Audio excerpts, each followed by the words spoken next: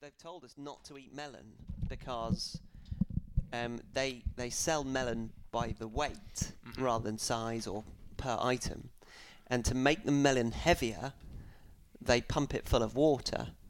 Oh, water. And the water, because it can, you don't know where it's come from. It could have anything in it. I mean, anything. It could have cheese in it. A combination of oxygen and hydrogen. Hepatitis A. Melon and cheese is quite a good combo, though, isn't it? It's delicious. I'm very fond of melon. So no melon allowed. That's why they don't use marbles to increase the weight. It's more obvious than water, isn't it, marbles? Give it a shake. Yeah. Give it a shake and just hear the marble. Do you think you're going to be able to get through a holiday without eating melon? I mean, there are obviously many things that you need to prepare yourself for. The jabs, suitcase weight allowances, the right clothes Stuff for the right yourself time full of of melon year. before you go, just so you don't crave it when you're out there. I would imagine there are sources of melon which you would feel more comfortable, but I think the advice... underground suppliers of melon. Yeah, the kind of the black market melon. Melons, yeah. Don't go for the black market melon. Go for the melon. Oi, geezer. Look around this corner. That is an excellent Balinese. It is. That's how they talk over there. Where in the guidebook do you get this information? Does it come straight after, arrival at airport, Yes. where to get a taxi? By the way, don't eat the melon. If you're looking for a taxi and they offer you instead a melon, say no, I'd rather stick with a taxi. Do they do the same with oranges? Do they... see, fruit Melon, over there could melon be... was the real danger. Really? I've got it written down here. Oh, good. If you've written it down, then it's even more important. That's legit then, isn't it? If Absolutely. it's on a piece of paper and if you've Hugh's copy and handwriting. pasted it off the internet, then... Let's just go past the rabies vaccines. You will die, it says here, by an asterisk. Don't forget to have the insect repellent with 50% DEET. So Hugh has already got 3 pages of notes printed, I hasten to add, for a holiday that he's not going on for at least 2 months. It's a lot less than 2 months, actually. It's 1 month and 1 day. Oh, well, blummey.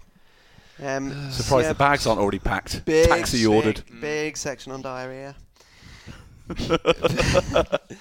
What does it say? Boil it, cook it, peel it, or forget it. What, your diarrhea? Your diarrhea? Oh, good Lord, don't do that. That's about your food and your water. Yep. Did you know? Yes. That the gel, the alcohol gel that you use to clean your hands. Yes. You shouldn't do it 5 times in a row because it loses its efficacy by the 5th. So you should always wash your hands in soap and water before you get to the 5th time using the alcohol gel, because the gel stops working after 5. It loses its powers. What circumstances would lead you to alcohol gel your hands 5 times? If you're out somewhere it's dirty and there's no water. If you've got this much or time on... there's some melon. If you've got this much time on your hands, I've got quite a few jobs around the house that you could be coming and getting on with. I don't understand what job you think I need to do by just knowing to not eat melon. You're clearly idle. No, this was given to us by the local medical centre. This is travel advice. This is very useful. Somebody else did this. I merely was given it, and I'm now referring to it for the first time. Is this a place you should be going to? There's a lot of things you've got to look out for there. You've got to worry about the body fluids, it says here. Oh. I always worry about your body fluids.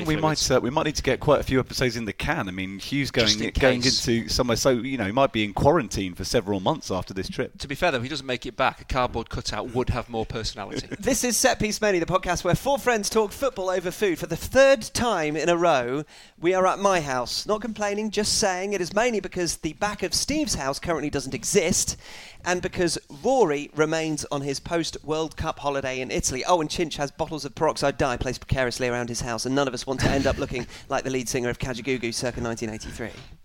Google it, by the way. Google image. Limahl. I should make it clear that we've not had some major catastrophic event in South Manchester. This is a scheduled demolition and rebuilding of the back of my house. It hasn't just sort of fallen over after an earthquake. So the back's come off. What's stopping the things that are in your house going to the outside of your house? Just sheeting? Keeping our fingers crossed. Seriously? Hoping for the best. Some very carefully placed cork board, Chinch. Cork board. Okay. Yeah. Basically, if you come around with a bottle opener, you're in. Yeah. By the way, cork board were the group that Limahl formed after he left Kajagoogoo. Yeah. With me, Hugh Ferris. Stephen Wyeth, who, when I sent out a desperate request for someone to bring food to our recording today, mentioned that he was stranded in Wigan and would try and pick something up on the way. And Andy Hinchcliffe, who, when Steve said he was stranded in Wigan and would try and pick something up on the way, not willing to accept the equivocation of his message, immediately counter-offered with cakes. Cakes. Guaranteed cakes. So here they are.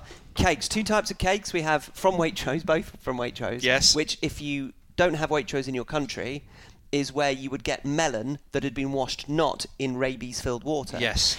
So I have a white chocolate and lemon tart. Yes, you do. Which is excellent. And we have a tiramisu cake, which has been enjoyed by Chinch and Steve, both reduced, which was excellent work by Chinch, because they were clearly falling off. You don't want to overspend. Truck. You really don't. Just drive through Woodford. You'll get stuff falling off the back of a Waitrose truck. Good Lord. Woodford gets the hand-me-downs from the Waitrose and Cheadle. Everybody knows that. Some housekeeping. We actually have a formal announcement to make, and it is this. SPMPLPL is open for season 2018-2019. Do you want a woohoo? Hugh. Woohoo! Thanks. Oh, what is That was a hue. A woohoo. A woohoo? A woohoo? What is the SPMPL? Well, that's very good of you to ask, because we may well have new listeners, and it's important that all new listeners are very much understanding of what I'm about to say. This is the Set Piece Menu Premier League Predictions League, where you, our fine listeners, predict how the final Premier League table will look next May, and are punished points the more you're wrong. You choose where each team will finish and order them 1 to 20, and the task is to get as few points as possible by getting as many teams in as many finishing places correct as possible. So, for example, if you guessed Manchester City would win the league last season, you'd have got 0 points, and so on. If you thought they would finish 20th, for example, you obviously weren't taking it seriously, and you would have got 20 points, which is a sensible punishment for not taking it seriously. Our SPMPLPL winner last season was showered with gifts that were of no consequence or any value, and we can promise the same shower this time around as the glamorous prize to our champion for the 2018-19 season. You have, from now until the 31st of August, to enter and amend your predictions. At 6 p.m. on the 31st, our window will close. How anachronistic. We're not stopping it for the beginning of the Premier League season or anything. And that will be your final selection that you and we can then forget about until May, when we hastily reconvene the SPMPLPL Executive Board to dish out many, many, or very few, prizes, and also mock each other, because we'll all be having a go and we'll be terrible. But we'd have to be better than last season. Well, Steve has to be better. Steve he has to have learned lessons. Definitely last has season. to be better. Yeah, I've learned lessons than last season. Yeah? I'm going to register my entry under a pseudonym. Really? Which will be Hugh Ferris. I see. I like that. Now, you were absolutely determined to prove that Huddersfield would finish 20th last season. You basically said, 20th, Huddersfield, what about the rest? Where did you put them? And then, of course... 20th? Yeah. But then, of course, they were fantastic and didn't finish 20th at all. Oh, So they were let's not start fantastic. rewriting history. they were fantastic. compared They to your- stayed up. They didn't finish 20th. You're stabbing them in the face. So, who's going to finish 20th this season then, Chinch? Huddersfield. There we go. 20th, Huddersfield. 20th, Cardiff. There we go. Oh, no, Cardiff will stay up. Cardiff will stay up. That is going to be reflected in my league table. Oh, is that right? Oh, yeah. 20th Oh, yeah. Cardiff, because they'll sack Neil Warnock in which month of the season? And they'll probably look at it September. about... No, December. Right then, so if anybody has any questions, and we didn't explain it well, please do get in touch, which will mean the most getting in touch of SPM PLPL history. At Setpiece Menu is where we are on Twitter, and setpiecemenu@gmail.com. Has our IT department got the extra computer capacity that we're going to require for this year's competition? Our IT department is Best Man Billy, and he has guaranteed me that we will be able to get more people in this time around. He's essentially the bouncer on the door for Da Club. Shouldn't he be brought in when we do announce? Shouldn't he be brought in and patted on the back, because he's doing quite a lot of work here, isn't he? If you would like to do that metaphorically, then please do so. But Yeah. literally, I'm afraid that will be impossible. He Doesn't have currently a back. resides in St Albans. Oh, so he can't get here from St Albans? Not for just a pat on the back, no. Well, I'd probably give him a bit of frangipan or something. Feels a little bit trifling. for the Trifle? He effort. can have trifle can if have that's what he trifle. likes. So that's the paperwork done then. Let's have a conversation about something trivial instead. Yes. We thought it had been too long since one of our fabled Select 11s. And so we're going to scratch that itch today. So far we've done a best of the rest 11 based on teams outside the traditional Premier League top six and Everton. That was an absolute hit. Came up with quite a good team, didn't we, as well? I think we had quite a good team. We also Yeah. thought that Everton would be definitely 7th, and then they obviously finished 8th. There's been a Don't You Forget About Me 11, which referenced Human League not once, with selected players from the group that sit on the periphery at the top six, so players at top six clubs, which don't really play very much. Well, they would have played in the Human League, wouldn't they? They would have done they that, would have played in the Human League, less so in the Premier League. Well, now, here is another one, and we're going to need your help. Mainly because Rory in Italy means that at least 75% of our brains are absent. But also because each time we've done this, our great SPM listeners have had a good deal to add on the issue. So, get your thinking caps on, everyone, because it is time to come up with an inappropriately skilled 11. I shall explain. Lots of explaining in this pod. I do apologise. A little while ago, a listener called Adam Pritchard got in touch via setpiecemenu@gmail.com to suggest a number of potential Select 11s. We are grateful for all of them, Adam. Thank you. This was one.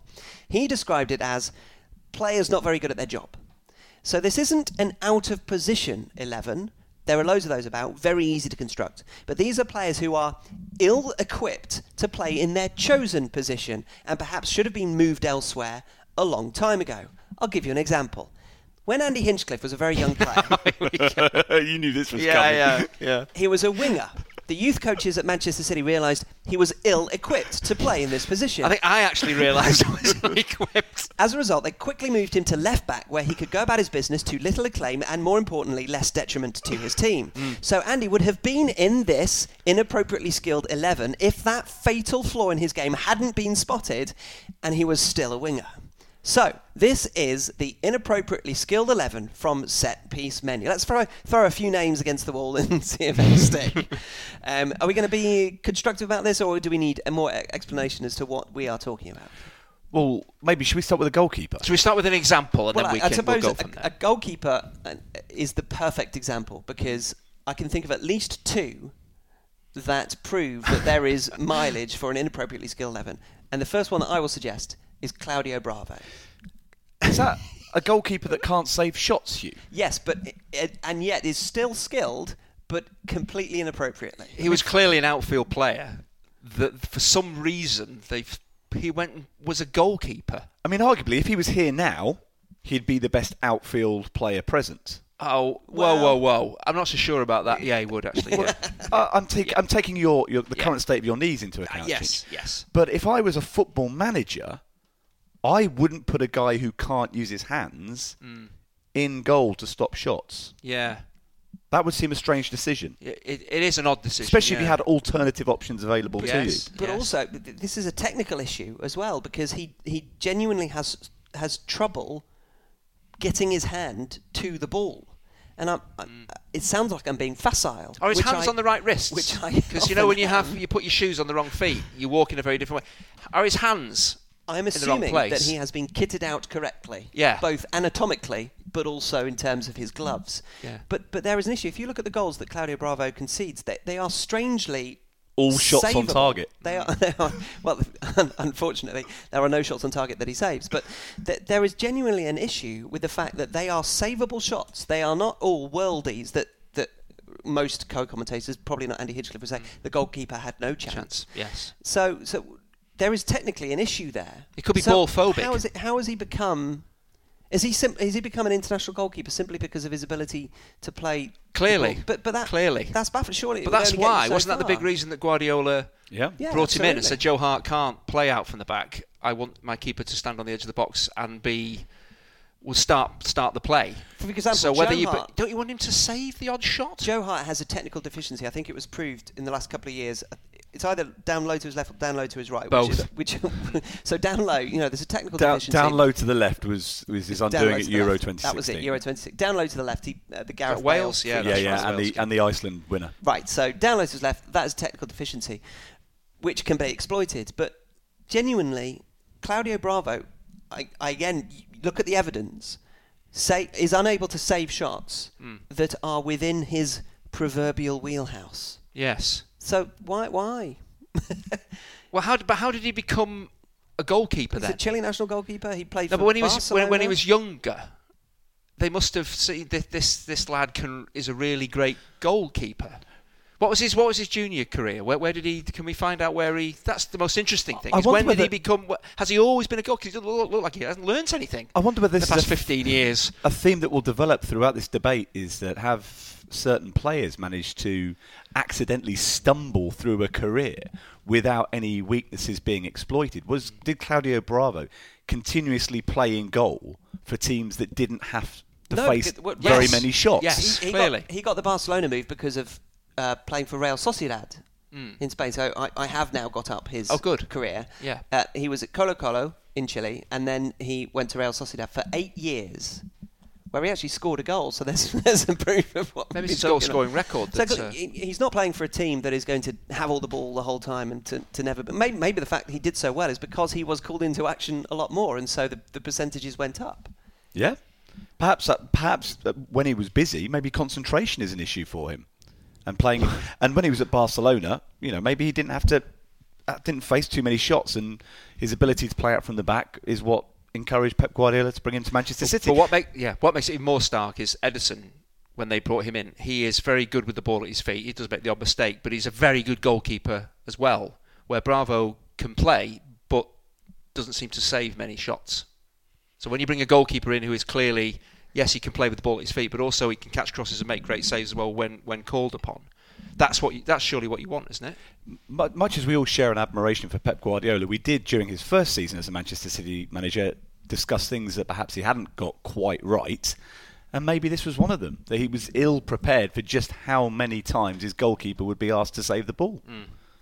Because it was something that didn't maybe happen as much at Barcelona. Yeah. And then, of course, he brought in Willy Caballero to cover Claudio Bravo when it didn't go well, and Willy Caballero against Croatia for Argentina. Was that the Rebic goal? Yes, had a similar moment. Yes. There's another name I want to throw into the frame for the goalkeeper position, although I think Claudio Bravo is safe.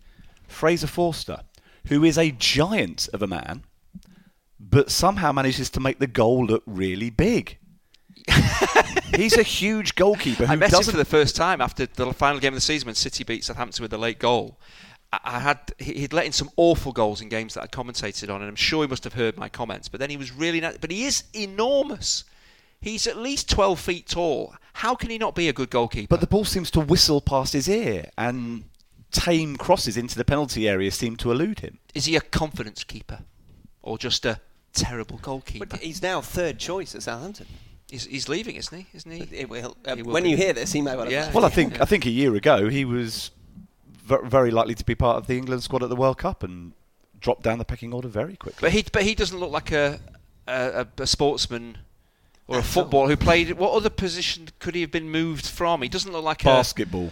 Another sport. Lock forward in rugby. So another sport, but not football. So potentially Claudio Bravo, Fraser Forster, and the other person that everybody will be screaming at their earbuds, if that's something that's even possible, is Loris Karius. Now, Loris Karius, at the beginning of his career at Liverpool, was supposed to be an absolute find because he only cost £5 million or something. Had a terrible time, even though Jurgen Klopp was trying to bring him into the team because of his footballing abilities, as well as all the other goalkeeping skills that he had.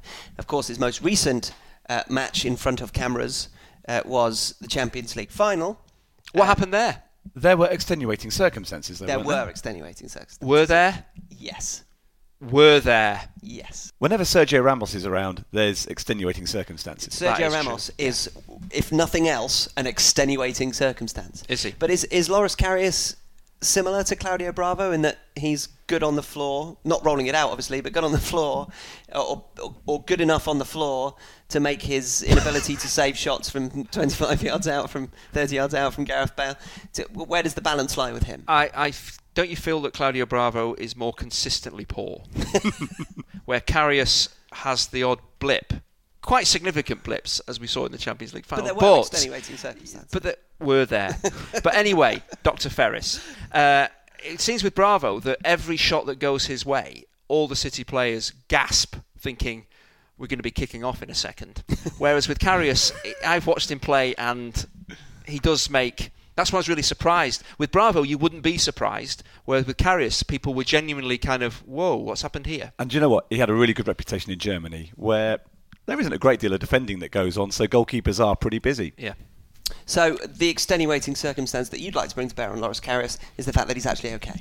Yeah. So that's the goalkeeper's conversation. Again, let us know what you think at setpiecemenu or setpiecemenu@gmail.com. This is an inappropriately skilled 11. Actually, can I just do a reverse of that? Nigel Gleghorn. Do you remember Nigel Gleghorn? Yes. I don't know whether people out there would. He always went on about what a great goalkeeper he was, but he played kind of in midfield, on the left-hand side of midfield. There was one game for Man City where I think Eric Nixon, the City keeper, got sent off, and Nigel went in, and he was absolutely brilliant. Keepers coming for crosses, bowling it out, and he was a better goalkeeper than Eric he was Nixon. an outfield player. But he played as an outfield player, but he kept going on about what a great keeper he was, and people always say that. Yeah, but he was amazing. Well, we will come to that. So that's the reverse. Exactly. Well, there'll be conversations that we have around players which are exactly that too. And of course, if you have any ideas, let us know. Let's move into defence, shall we? And the one player who genuinely encapsulates this conversation, and you will have him brought up either instinctively in your own mind or by any articles about anything like this. It is, of course, David Luiz. So is this defenders that can't defend? This is the inappropriately skilled 11 defenders who can't defend. Or defenders who can't defend but can do other things, which is the point we're trying to make. Is he? I know he's playing in defence. That's a position that he's meant to be playing. But does he actually know that? It could be a breakdown in communication that they've said to him. But you do know you're playing centre half, don't you? You PlayStation running around idiot. Because he just tends to. I don't know what game he's playing a different game than everybody else, isn't he? Maybe it's the hair. I don't know. Although in Chelsea's title-winning season under Antonio Conte, sitting in between two centre-back, more traditional centre, although Azpilicueta wasn't a traditional centre-back, but sitting in the middle of three, that seemed to suit him, and it's almost baffling that he. No, but it takes all the defensive onus off him. Everywhere where he's gone. Yeah, it takes all the defensive onus because the other two, if you do something silly, we've still got two people there. If you play in a back four and do something silly, we can't bail you out. Defending is two things. It's not just tackling; it's positional sense. So, can he tackle? No. Can he get himself into the right position? No. Right. So the one thing he can do is move and pass. Yes, he's a midfield player. So he should be in midfield. Yeah, and he's less of a risk to the team that he's playing is he in. good enough to play in midfield? Yes. So is he one of those footballers who's a bit of a victim of tactical jiggery-pokery? Coaches like him. They want him in their team. They spend loads of money on him. They spend loads of money, but they're not really entirely sure where's best for him. So they think, right, well, we're going to be mainly attacking, so you can't do a great deal of harm playing out of position there. And every so often you'll do something crazy that will be fantastic. Yeah. But the point here is that there are players like Javier Mascherano and others who have been made into centre-backs for a team who has a lot of the ball. Wolves last season, Connor Cody. Right, so it's worked. Central midfielder, but he tackles well, reads the game, understands how to defend. He isn't a midfielder who thinks that's not part of that's the other two centre-halves' job. He can still do that. That's what makes him. But then on the ball, he plays like a midfielder. And he was absolutely sensational for Wolves last season, and we'll see him this season in the Premier League. Mascherano is quite a good example, though, because as you said, he was successfully converted from a defensive midfield player into a centre-half at Barcelona. Again, you get the suggestion was, well, we've got Javier Mascherano. We want him in the team. We don't really need him to play in defensive midfield because we've got Sergio Busquets to do that job. But what we do need is a centre-half, so let's see if we can make that work. Yes. But what we saw then was Argentina trying to play him back in midfield yes. during the World Cup, and it's seemingly completely forgotten how to do that job. Absolutely, yeah. So you can take a player, try and reform him, try and change him into something that he's never previously been, and he forgets the job that he was born to do. So this is do we blame the coaches then for putting these players in these positions which they're not suited to? If you're a coach of David Luiz, you would probably assess that he is not quite good enough to be a central midfielder of note in your excellent team, and he has played for very good teams over his time. He was signed originally from Benfica, wasn't he, to Chelsea, and then to PSG, and then back to Chelsea. So he is at good clubs, and he's not good enough of a midfielder, so they have to put him in defence. Is that not a pragmatic approach? He's a when the going's good player. when it isn't So you going have to so play for well. a good team. You have to play for a good team if you're David Luiz. You can't Yes, play for a bad but team. when everything's going well, but when your back's against the wall and you need to do a job that then you really notice how poorly suited they are to the position they're playing. If you ask the coach of a team where David Luiz was to write down his best 10 outfield players, his outfield footballers, David Luiz would be on that list every time. It's just the problem is they don't know where to slot him into the formation that they play. And he's not reliable. He's actually then it becomes a problem to your own team, and that really shouldn't be the case when you pick a team. You then think, well, could he actually cause us more problems than the opposition? That's a worry. Why did it take so long for Conte to decide? I know he was injured, apparently, a lot last season, but why did it take so long for a manager of repute to say, right, okay, I've realised that this guy isn't working? Well, I think if you have a massive transfer fee, massive wages, a player with the reputation and maybe status of David Luiz, it takes a strong coach to actually say to Abramovich, by the way, I'm not playing him. You signed He'll a say, nugget. Hang on a minute. You re-signed a nugget. Well, you spent a foot. I don't care. But that is absolutely the right thing to do. But many coaches wouldn't do that for fear of losing their own jobs, because the owners will say, hang on a minute, we brought him in. We think he's right for the club. But, well, I don't think he is, and I'm the manager. So it takes a lot of strength to leave him out. Any other defenders on particularly Apart central from defenders? myself, because I was excellent in my Well, we're position. going to need a wasn't I? left back at some point, Yeah. Jim. Well, funnily enough, left back brings me on to a suggestion that I've got to make, which is almost the reverse, and this is part of the conversation too, that sometimes you're too good for your position. Oh, was I? Oh, and not me. Sometimes one is too good for one's position. Okay. And David Alaba at Bayern Munich genuinely is far too good to be a left back. And for his country, Austria, he plays in central midfield. Yes, he does, yeah. On occasion. Yeah. And so he is inappropriately skilled. It's just because he's showing off. He is too good to be a left back, and anybody who you think would contribute to this team who is too good for the position they play, they are underwhelming themselves when in fact that they could be an excellent central midfielder. Let us know and add them to the list. But David Alaba, how about that for a conversation? and You should be playing in a more important position. But there's a theme there with Bayern, because you could have said the same thing about Philipp Lahm, and you can say the same thing they about... don't play badly in those positions. No. Do they? Yeah. No. Aren't we saying that these people? No, you can have them playing brilliantly in their position, but they are inappropriately skilled. Okay. They are too good for playing left back because Not we inappropriately all know, skilled. He's perfectly skilled to play left back. but he should be playing somewhere else because he is that good. But fullbacks now are so important. Oh. So maybe he's no. The way the teams are structured now, fullbacks. The whole reason I'm doing How this much bit is to how, undermine no. the left back position. I can see what you're trying to do. It's not going to work. How much money are fullbacks going for? How much did Kyle Walker, even though he played at centre half for England, how much will Kieran Trippier be worth? Because these players are so influential that position now is maybe the reason that he plays there, because that position is so important to the team now. Steve and I had a very, very inappropriately loud argument over what was probably a third or fourth pint of that particular part of the evening. Lovely Indian food. I think we cleared the restaurant because we were being so aggressive towards each other. We like each other, but that night was very aggressive. We felt arguing about the value of fullbacks and whether Okay. value is different to worth. Value is different to worth. That was the question, and there were raised voices for. So 30, were 40 minutes? So you're disagreeing? We were disagreeing. Who said they were of great This value? is not something. Genuinely, this is not something you want to reignite.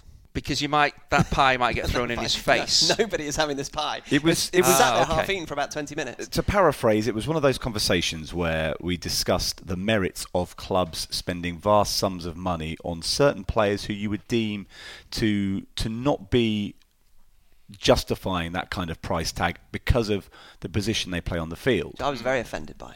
I'm offended by that. On your behalf. I'm offended Jim. on your behalf. On your behalf. Let's be offended on each other's behalf. Oh, So- good. I'm glad we're ganging up on me.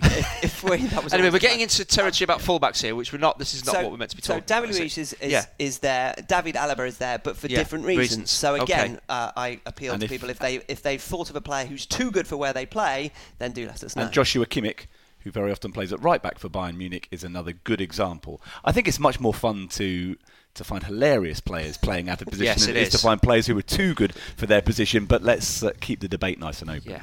So we've got a couple of defenders, and again, like I said at the beginning, there may well not be enough time because, goodness me, we're nothing if not tangential.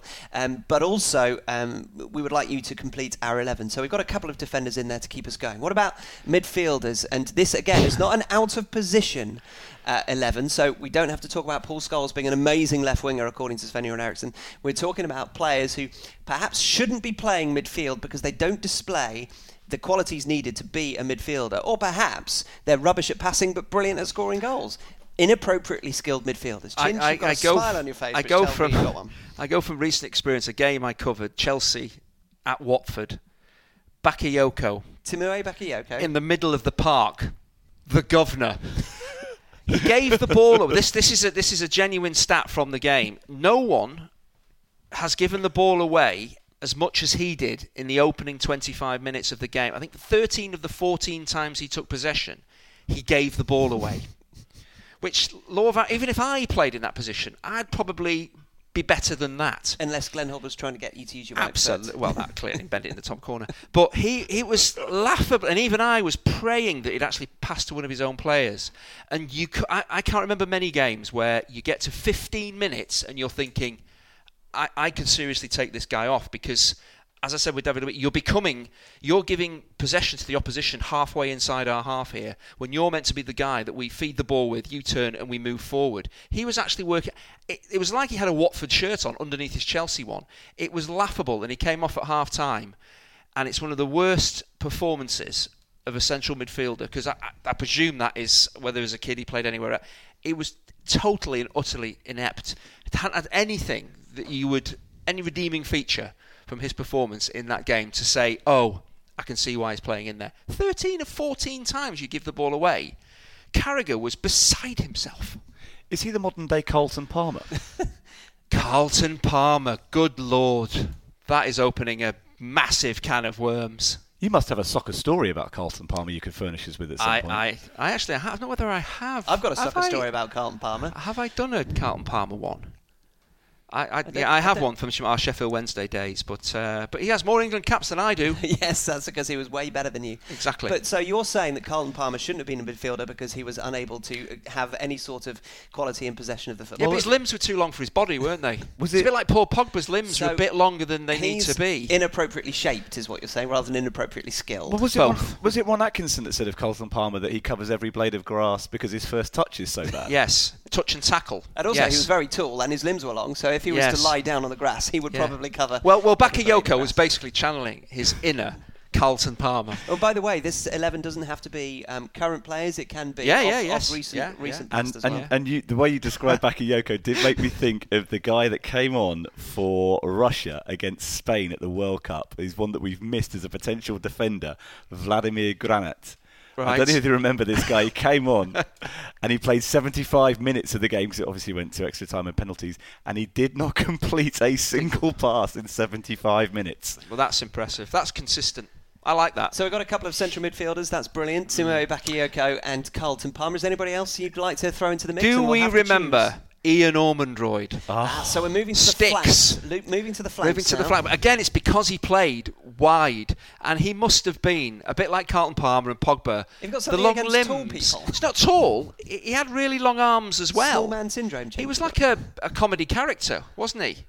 It was just bizarre. But then playing him out. And obviously, back in the day, those shorts that we used to play in didn't help as well, because his legs were about 8 feet long. But it just looked... But then again, where else... If you wanted him in the team for his height, presumably... I don't think he particularly headed the ball well. But anyway... it's like Peter Crouch. Peter Crouch's heading technique is fairly terrible. Yes, where else would he play? But... Today, I'm not sure he'd even get a game anywhere, but they played him on the right or left wing, presumably for attacking the far post. I'm sure he played left-hand side, just to stay away from the chinch, obviously. But he just looked... What do you see that you think... He's going to cause so many problems to right backs today. Because he was all arms and legs. It was all over the shop. As he's running past defenders, isn't he very good at handing them off? He didn't run past defenders. He could hand them off when they were on the edge of the box and he was on the halfway line. His arms were that long. So we got Ian Ormondroyd as being a potential winger on this. Any other suggestions about midfield? Well, so what are we looking for out of an inappropriately placed winger? Is this a winger who's not very quick? Yes. A player who cannot cross the ball to save their lives? So he fulfills those criteria? No. So just every criteria. But what makes a coach play him? Is it the least, again, damaging? Because you can't play him in the middle of the park because he just fall over the ball. You can't. Where else would you play him? But if you want him in the team for his physicality, is that the only place to stick him? Can you think of players in your career who played somewhere through default? Because either the club wasn't particularly well furnished in that area, or because he was a good enough footballer, generally speaking, to be in the team, but had no discernible skill in any position? It normally ends up as left backs, isn't it? Normally just can get crowbarred. So when can you were injured... Yes. You just put anybody could be put in there. But is that why James Milner played left back for Liverpool?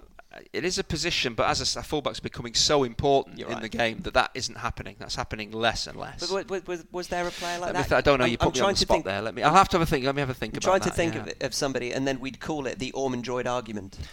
Alan Harper. Remember Alan Harper at Everton? He played everywhere, and yet nowhere. No, and yet nowhere. So what was that position? He played right back. He played utility midfield, a utility man.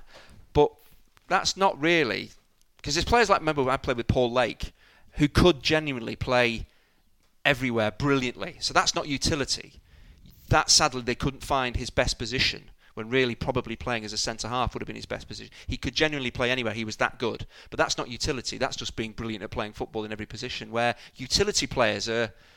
It's like Francis Benali. Was he a kind of player who... One of the world's best could left do backs? A job everywhere, but wouldn't really get... But what I'm trying to get at is that there must have been players that you have played alongside that didn't really have a discernible position for a couple of reasons. One could be that they were Ian Ormondroid and they didn't really have a fit he had a position. He played there regularly, but you said why? That he played there. Exactly, what was the reason that he played there? Yeah. But also there might be a reason that players are forced into a team because they are genuinely skilled, but there is a player who is more skilled ahead of them in that position. So there must have been players who you felt it was understandable for a manager to put that player in the team, even though they didn't necessarily fit, because they were going to contribute, even if they weren't necessarily appropriately skilled for that position. In the very successful teams that I played in, and there were many, everyone tended to be very good at their position, particularly left back. So there was nobody of that ilk. Everybody who was in the team, the 95 Cup winning team, which was, the people just couldn't hold us down. We were that good. But there was nobody crowbarred in there that you'd say, well, I need him in the team, but we'll have to play him there because Joe Bloggs is playing ahead of him and he's clearly better in his natural position. No, I don't think... For teams like Everton at that time, you needed everybody to know their jobs and be good at their particular positions. The very good teams could maybe do that a little bit more. What was Phil Neville? United, very, very good side. What was Phil Neville?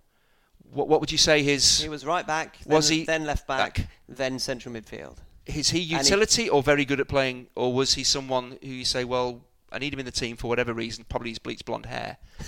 I'll play him. Is that what they did, or was there reasons why, or was he the best option? I think he was a significant enough contributor to be able to play in a number of positions. Would he command the problem is that you probably wouldn't start with Phil Neville in any of those positions for Manchester United. When he went to Everton, of course, he started and was captain as a central midfield player. So clearly there was something to contribute. But another Manchester United player, and I made a reference to him earlier, was Paul Scholes. And he was the player in my mind when I was asking you about that, because the England teams of the early noughts played Paul Scholes because they had to play Paul Scholes because he's brilliant. Yeah. For some reason, Sven-Göran Eriksson couldn't figure out how to have three central midfielders in his team. I mean, that's just incredibly difficult to do. Yeah. But no one's really solved that conundrum, have they? No, not since, not ever before. No. And so he played him on the left-hand side. Yeah. And he was inappropriately skilled to play on the left-hand side because he was clearly way better than that. So there are occasions where you have a player forced into a team because they're that good and they need to be included. Yeah, but that's sadly, because he'll end up just drifting, because he won't want to be there, will he? Because he'll think, well, I'm in the team, but I play here, so why would I go? Yeah, but I want you to go and stand out there. Well, that is a great example, actually, of, and you can understand, if I was in that squad, which I was, I'd want Scholesy. I'd want him in the team regardless. But if he played in front of me, he wouldn't be there, would he? Because he naturally wouldn't be there, because that's not his position. But I can understand why they'd want him in the team. Let's move up front, shall we, before we end this conversation? And again, if anybody would like to contribute to midfield ideas that are in addition to Timur Bakayoko, to Carlton Palmer and Ian Ormondroid. We need... What a team! We need short people. We need wingers. We need slow terrible crossing wingers for our team, don't we? Chinch. At setpiecemenu or setpiecemenu@gmail.com. Up front, the most recent example you can give is somebody like Olivier Giroud, who I don't think had a shot on target for the entirety of a World Cup, which his team managed to win. I felt so sorry for him. I was just praying, keep possession. Skilled because he played a role for the team, but inappropriately skilled in that he genuinely was no goal threat whatsoever. Any other strikers? Shane Long. Oh, Shane Long. Shane Long quintessential. It has to come into the discussion. Rory is a fan of Shane Long, so we should probably give him an opportunity on next week's show to come back and give us some reasons why Shane Case Long... for the defence. So apparently he's been playing as a winger pre-season as well. Mark Hughes is trying him out as a winger, which is a sense that he's been either listening to this or he knew better. The thing that intrigues me about Shane Long is I imagine if you're in the opposition dressing room and you see the Southampton team sheet and you're a central defender and you see Shane Long is playing, you're absolutely gutted because you know you're going to be running this way and that way, you're going to be chasing him down blind alleys, he's going to be running the channels, you're going to be absolutely exhausted by the end of the 90 minutes. But at least you're a clean sheet. But you're also completely unconcerned whatsoever about him scoring a goal, which fundamentally when you play up front is kind of part of the responsibility. Is Raheem Sterling falling into the Shane Long category of do loads of really great stuff for the team, but you're a striker? Well, I think you probably take the fact that he played there for England is not the main body of his work. The main body of work is for Manchester City, where he plays on the right-hand side as a winger, a goal-scoring winger, because you have less expectation upon him, and he comes in to tap it in the far post, where it's evaded Jesus and Aguero on the way, or it bounces out to him. Having had this conversation with Rory about Shane Long, I feel like I can speak on his behalf, that he admires the work rate, the technical ability, the pressure that he puts defences under. And I think the argument with a player like Shane Long is that in a better team he could be much more influential, but that the clubs that he's played for are just at that level below the elites, and he's not surrounded by enough good players for the capabilities that he has to really come to the fore. Do you think Usain Bolt would score more goals if he took up football? Which he might well do, because he'll have all the attributes of... He's quite quick, isn't he, Usain? Yes, we've so spoken he'd probably get before into goal-scoring positions, about an over-reliance on pace, and he'll have to watch the offside trap very carefully. But you're right about Shane Long playing with teams who are just a notch below top quality teams, because you could say that Raheem Sterling, while Raheem Sterling is a better player than Shane Long, if Raheem Sterling was in those positions playing up front for the teams that Shane Long had played for, he probably would be similarly frustrating. As it happens, he is on the end of stuff that is created for him by... So you think Shane Long, if it was reversed, Shane Long would be scoring? I would imagine that Shane Long, if he was playing on the right wing for Manchester City, he might be scoring up. So essentially we're talking about players who are playing up front but don't score goals. And there must be more than just Olivier Giroud and Shane Long. Well, there's another player who falls into a similar category who plays for... By the way, Olivier Giroud is just recency bias. That was I should say, rather than you're just jealous. You're jealous of his hair and his beard. I'm jealous of pretty much everything, apart from his finishing. No, I'm not very good at that. Another player who fits into that Shane Long mould is Yusuf Poulsen, the Denmark international. He scored a very good goal at the World Cup. Scored a very good goal at the World Cup, which is completely out of keeping with the way he generally goes about. Even he was surprised. He plays in the Bundesliga for RB Leipzig and has been with them for 4 or 5 years during their remarkable rise through the German football structure.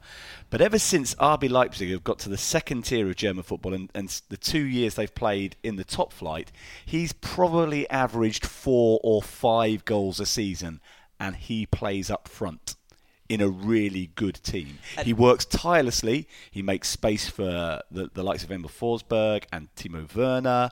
But in terms of a threat on goal for a player who plays in a sort of number 10 kind of position, forget it. But go back to Sven-Göran Eriksson's England, the Emil Heskey of the RB Leipzig team, where it absolutely crucial, makes runs, makes space, but scores 5 goals in 60 internationals. Well, that's the out for the coaches, isn't it? It's the role you're playing for the team. And that's the Olivier Giroud argument as well. And there is an argument for that, saying, well, actually, is a centre-forward all about goal scoring? And it isn't. Well, you expect them maybe to get between 5 and 10 goals because they're spearheading the attack, but they're linked, all this kind of stuff when you're playing as a lone striker as well.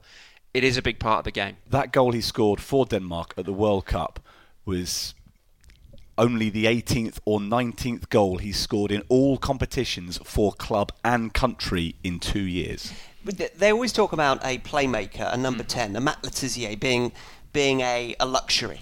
And can you afford to have a luxury in your team like that who doesn't do enough work without the ball? Is a striker who doesn't score a luxury in the same way? Or are they contributing more? Are they more pivotal? So therefore you can get away with having one striker, whether it's your focal point number 9, with 2 off you, or you're playing as a 2, whether you can actually afford to have that player in your team, because he is inappropriately skilled. He is playing up front, he is not scoring goals. It's the Giroud effect, isn't it? A classic Giroud example effect. is what you've said about his contribution. People will look at it on paper and say he's done nothing in that competition, yet has picked up a World Cup winners medal. Because has he brought the best out of Griezmann and Mbappe? Because of the role that he plays. And he probably knows his failings as much as anybody else. But he will do all that he can do, and maybe coach after coach after coach. Chelsea brought him in because Morata wasn't firing. Deschamps played him in every game because he knows the type of character he is. He knows he's not going to be... There was one... Which game was it where he... Was it the semi-final? Was it against Belgium? There was a ball got played cross-field and it was knocked across the box for him. And he came onto it ahead of the defender. And he went at it with his wrong foot. It was just it was like a goalkeeper, not Claudio Bravo, a goalkeeper in the opposition box. It was just like a giraffe had been shot and the ball had come the way. Poor Ian Ormondroyd. Poor Ian, but it was that, and I thought, because I'm a big fan of Giroud, because I do believe it is a lot about the functioning of the team, and he does play a huge part in that. But when you put him in on goal and he falls over the ball, it's very hard then to say, but what a role he's playing. Yeah, but he's just fell over the ball. It is tricky. I think a lot of the players we've spoken about fall into a conversation that we've had previously on this podcast, is that they've got to get the right combination of coach, team and players, haven't you? And someone like Shane Long, Southampton are playing too far away from the opposition's goal for his pace to be as useful as it might be. Well, they play a possession-based game where the opposition sit behind the ball, so he's got no space to run into. So he's thinking, don't give me the ball to my feet, I don't want it. They used to, they might not anymore. But if Southampton were playing 20 or 30 yards further up the pitch, then suddenly Shane Long's pace would be more useful. It would be stretching things out, and he'd get more support. And it was, I know when we didn't talk about this when we were talking about England and Raheem Sterling last week, but something that fascinated me I think it was in the Sweden game, was how initially I was thinking, why is he not running faster? And I realised that he was so much quicker than both the Sweden defenders and his England teammates that he had to kind of do that thing like you do in a lad and dad's race, where you had to look like you were running really fast, but actually let everyone catch up. Just make sure that the kids weren't dropping too far behind him. Because if he'd gone off at full pelt, the Sweden defence wouldn't have bothered chasing him. They'd have just regrouped. He had to make sure that somebody was going with him, was sticking on his shoulder, because then he might be able. He was stretching the Sweden defence. He might be able to draw a free kick, and obviously we know how ruthless England were from set pieces. And I think that's kind of like the thing that someone like Shane Long perhaps needs to bring into their game, is to realise that there's no point pelting after the ball, chasing towards the corner flag, because your teammates are 50 yards behind you. Yeah. What you need to do is to make sure you take somebody with you and give your teammates space to run into. Or he plays for a team like Leicester, who clearly play on the counter-attack, where we want teams to come into our half, then bang, we turn you. But they don't do that. Southampton were the worst team, probably, at the way that they played. For Shane Long to be part of. The way that they played under Pellegrino, he was brilliant at breaking into the space between the D and the halfway line. Oh, brilliant. Superb. Fantastic. The other player that I just wanted to mention to finish on is the kind of player that you see kind of morphing as their career goes on, because they are not inappropriately skilled, but their skills are lessening. So they become, by the end, inappropriately skilled. And a player that I'd like to mention is Dirk Kuyt. Now, Dirk Kuyt started as a striker, then was an inside forward, then he was a winger, then he was that kind of defensive right-hand side midfielder. So I just think, because of his industry and his ability to keep running forward and back, and to look absolutely knackered after 1.5 minutes, red-faced, the long blonde hair just plastered against his forehead. Yes. He should have been a wing-back. But the amount of running that he did, he might as well have put it to good use. Because wing-backs are just up and down, up and down, up and down. I might told the story when I played there against Jason McAteer in a minute, and we just basically ran up and down alongside each other, and we must have touched the ball between us about 4 times. Yes, it's been a soccer story in the past. And but he would be great for that, wouldn't he? Don't touch the ball, Dirk. Just run up and down the pitch.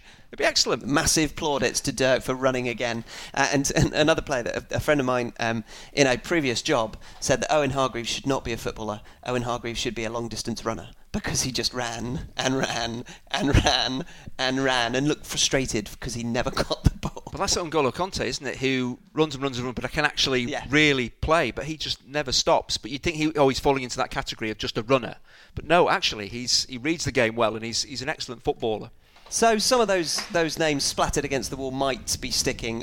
All of them. A few of those to conjure with. We've got the spine of a team, I think. We've got a spine. Always a spine.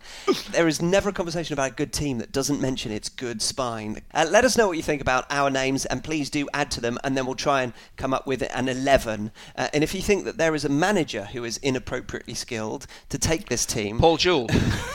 Just put Paul Jewell down now. PAULJEWELL, capital letters. Thanks. At Setpiece Menu is where you'll find us on Twitter. setpiecemenu@gmail.com. So it's the Paul Jewell. The Paul Jewell. This team's bad, 11. but Julie can make them worse.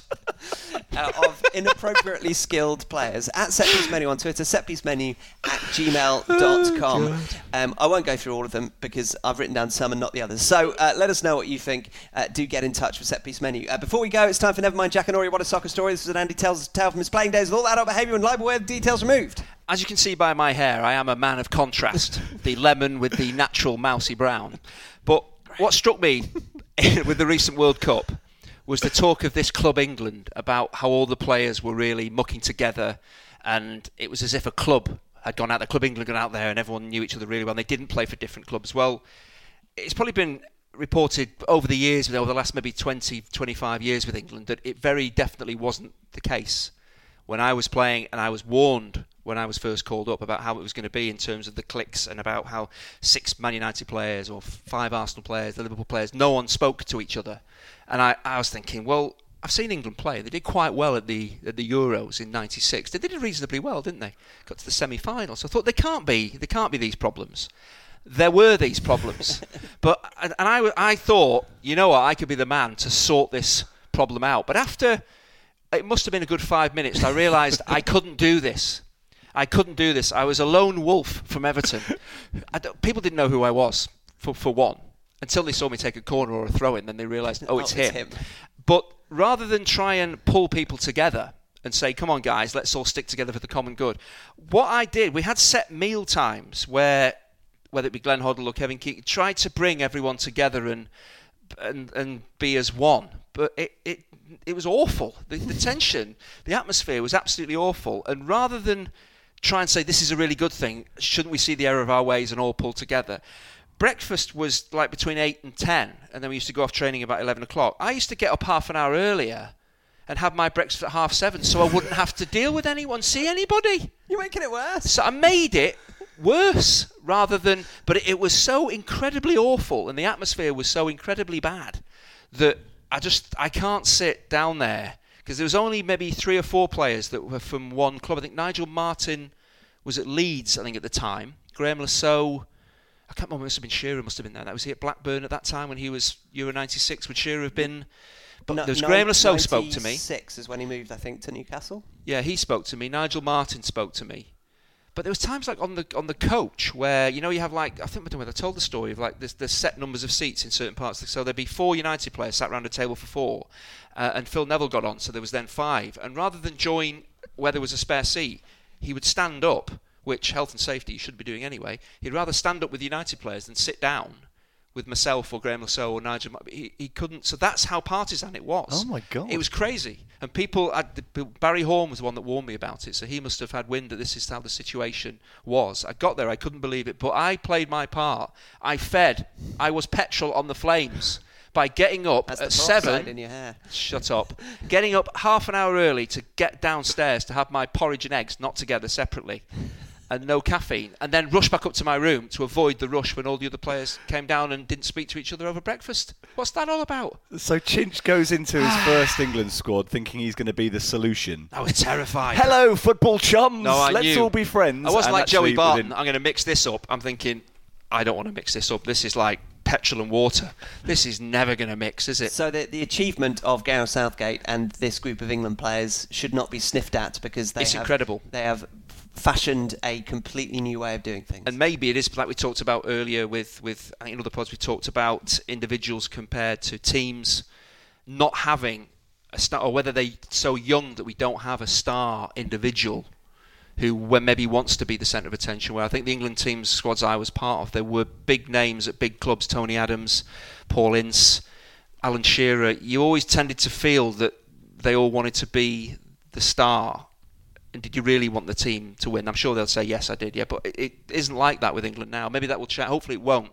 And this will be the start of how it should be. In lots of other countries, you do tend to get a feeling. In Spain, the Barcelona Real Madrid players, they kick 7 bells out of each other when they play, but they have the ability, apart from this tournament, to come together and get the job done. But with England, and I was reasons why 2010 worked. Well, 2008 initially, wasn't it? So maybe from 1998 onwards to this World Cup has been down to me going down early for breakfast and not pulling the guys together and saying, knocking a few heads and saying, let's get this sorted, guys. We're a team here. I think it's very important that each and every episode, after we hear from Chinch with his soccer story, that we have a moral. Yes. And the moral is, don't pick Chinch for England. I should never have been picked for England. Well, that's true, but we have a second reason now. Andrew, thank you very much indeed. Don't forget how you can get in touch. Do give us some suggestions for our inappropriately skilled 11 managed by Paul Jewell. At Setpiece Menu is where we are on Twitter, and setpiecemenu@gmail.com is our email address. Please subscribe, share, rate, and review as we humbly ask you to continue to find room for us in your podcast schedule. We will return next week with your suggestions and perhaps an 11 too, with Rory's thoughts included, hopefully, from his sojourn in Italy. Italian word there, sojourn. Thank you to Steve and Andy, and thank you to you all for listening. We'll be back with another Set Piece Menu for you to enjoy very soon indeed. There must be lots and lots of players that we've not thought of. Well, like I said, 75% of our brains are currently in Italy, so there'll be lots of multi-millionaires that we've not thought of. That's the sobering thought, isn't it? And we can expand it out. We can have inappropriate football chairman Peter Ridsdale. If it was, if there was to be a club, he would be the chairman. Inappropriate venue to play football, Wembley Stadium. I mean, the possibilities are endless. This is great. Keep it coming, Steve. Keep it going, Steve. Keep it going, Steve. No, those are both my ideas. It's gone. They're both mine and my only ideas. But you could have inappropriate finance directors. I'm sure there's somebody who's currently in. Robert Maxwell. Robert Maxwell. Well, he clearly couldn't do it for obvious reasons. Not currently. Doesn't know enough about football. Well, nor does Paul Jewell. So I speak for you there, Chinch. I don't think that. Yes, inappropriate funding streams. Inappropriate funding streams. You've got. Who was the what guy about that was the Portsmouth, Peter Storey? That didn't work out too well, did it? You know what I like? We should have inappropriate team sponsorships, but sensible, not nasty, comedic, inappropriate, but real companies sponsoring real teams, but for hilarious reasons. You know, when you look in a program at any football game, you'll notice that individual players are sponsored. As well, particularly they used to be, not so much anymore. Yes. Cricket teams have individual sponsored players as well. I think football still has it. So you can have like Diane and Dave's Butty Shop, that type of thing. Yeah, sponsor Kevin De Bruyne. It's really upsetting when you've got players who are yet to be sponsored. Yes. If you'd like to sponsor this player, call this number. And you just think to yourself, it's like a house on the market being reduced and reduced and reduced and reduced. How much will it cost to sponsor that second 11 player at Derbyshire Cricket Club? But would there become a point where the player would say, I don't want them sponsoring me, I'd rather have nothing? Because I don't want to have a car which is liveried with that name on it. So yes, if anybody's got any suggestions, that would be brilliant. Individual player sponsors. But they have to be proper companies for proper teams. I think we're asking a little bit too much now. Why? We're asking a little bit too much. We're not though, are we? People don't have as much time in their lives as you do, Chin. Yeah, well, forget all the other stuff you said and just concentrate on what I said, because that's better. Listen to the guy with the blonde tips. That's a good tip in itself.